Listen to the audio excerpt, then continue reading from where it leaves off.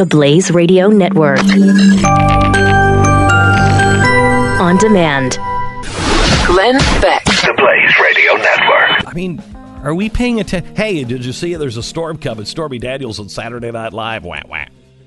Instead of talking about the things that really matter and the things that we can do something about. We told you a few weeks ago about the Lautenberg Christians in Austria. Now, the Lautenberg Christians, these are Christians that came out of Iran, and they risked their lives in Iran. They were Christians that stood up.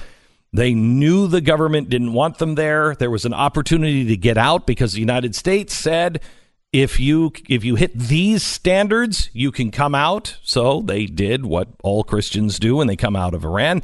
They go to another country. This time it was Austria, where they are doing all the final vetting, et cetera, and then they go to the United States. But once you leave Iran, you're not going back to Iran, especially because you've just announced that you are an enemy of the state to Iran.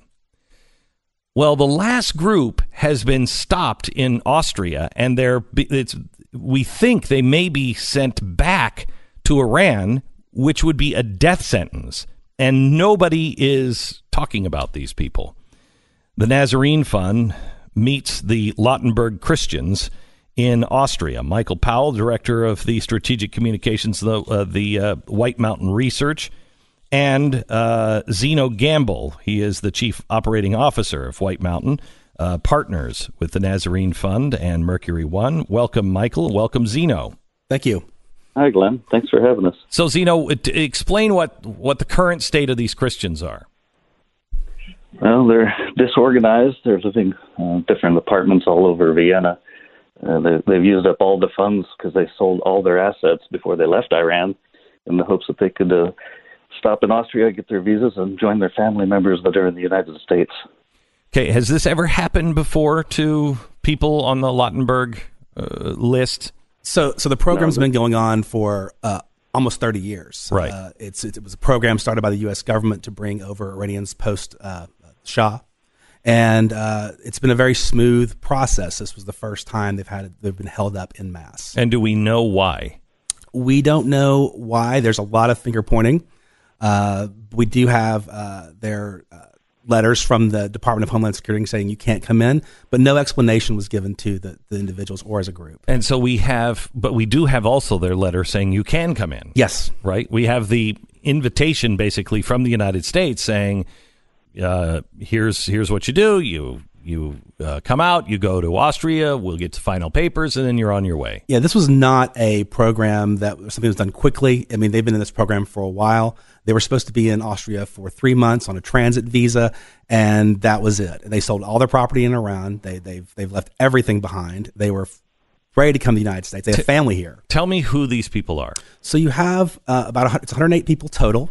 80 of them are Christians. The rest are Mandeans and Zoroastrians. So we call them Lautenberg Christians, but it is a group, all persecuted peoples. Okay. And tell me about who they are as individuals, not just their faith. Well, that's one of the things we wanted to learn when we went to Austria, to find out who they are, to capture some of their stories. And they are stories of normal people who have lived under a persecution their entire lives. They can't get certain jobs. They have limits on their education. Some of them have been physically abused. And we wanted to know a little bit about them and who they were. We have one young man whose family's traveled here. He is he's in a wheelchair, and he is physically disabled and not a security risk. Yeah, we're actually curious as to what risks these people have. How can they threaten the United States? They're educated, they're intelligent, they've sold all their assets to come and become a part of the community.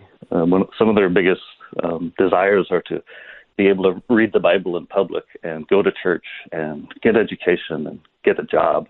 It's really ridiculous how the U.S. government has pulled the rug out from under these people. So where is this coming from? Because,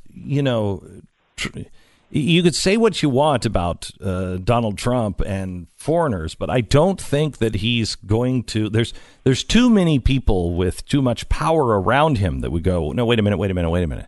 These are people being persecuted by the people that we deem dangerous. So where is the breakdown?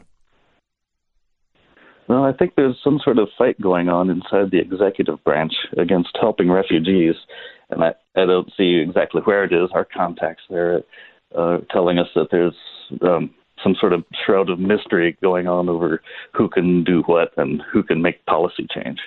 So, this has been around, as Michael said, for a long time.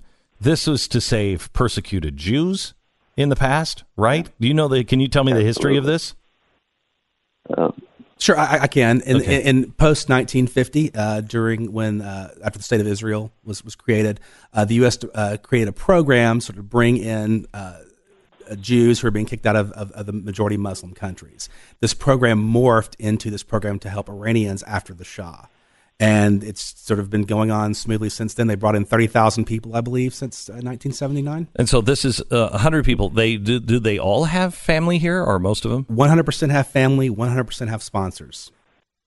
So it's not a drain on our society. No, and these people, they did this program, you come in on your own nickel. So they've been paying for everything. They sold all their possessions. No one bought them tickets. No one's paying for them right now. They are completely on their own. So what happens to them if the United States continues to say no? Well, we're looking for options. That's one of the reasons we went to sort of go into our contacts and find out what could be done. Will the Austrians keep them there?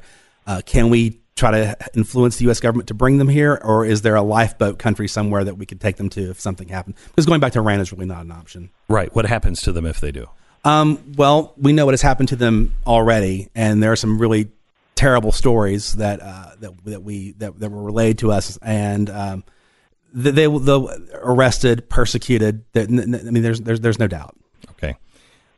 So when a death sentence, there is no option to go to Iran because they have announced that they are against the official religion of the state, and by coming to the United States, I'm sure you're going to be viewed as a spy. I would think you'd have advanced contacts with the U.S. government. They would see that as a threat. Mm-hmm. Yeah.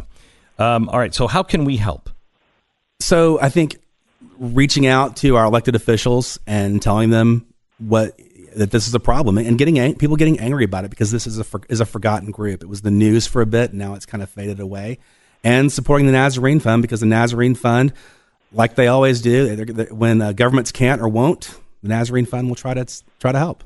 Do we have any options in Australia, or contacts in Australia, or any place else? We're looking into that, but I think right now the Austrians are trying to help locally, and I think we're going to try to focus it there. But they don't have relatives there. I mean, their relatives are really here. They don't, but the church is supporting them. There's a couple of politicians that are weighing in on this, and this is not something that they want to do. No one wants to do this. Yes, but they're trying to help and trying to come up with a life for them. But the rug has been pulled out.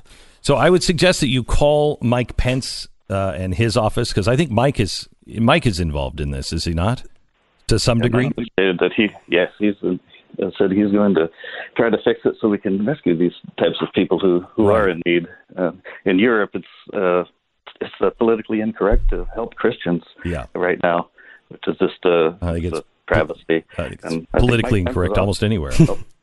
Go ahead. Exactly. I was saying that, reach out to Mike Pence's office. Reach out to your congressman. Pray for these people, and if he can help out any way, just go to the NazareneFund.org and look what we're doing and help us out. Thank you so much. I appreciate it. Zeno, Michael, as always, thank you. NazareneFund.org, the NazareneFund.org. And please call your congressman, call your senator. This is something that we can get through if you have your voice heard. Call Mike Pence's office. The vice president is aware of this, and he is working. Let him know that this is important to you, and he can let the president know that this is important to you. Thanks, as always, Mike. Glenn Beck. The Blaze Radio Network.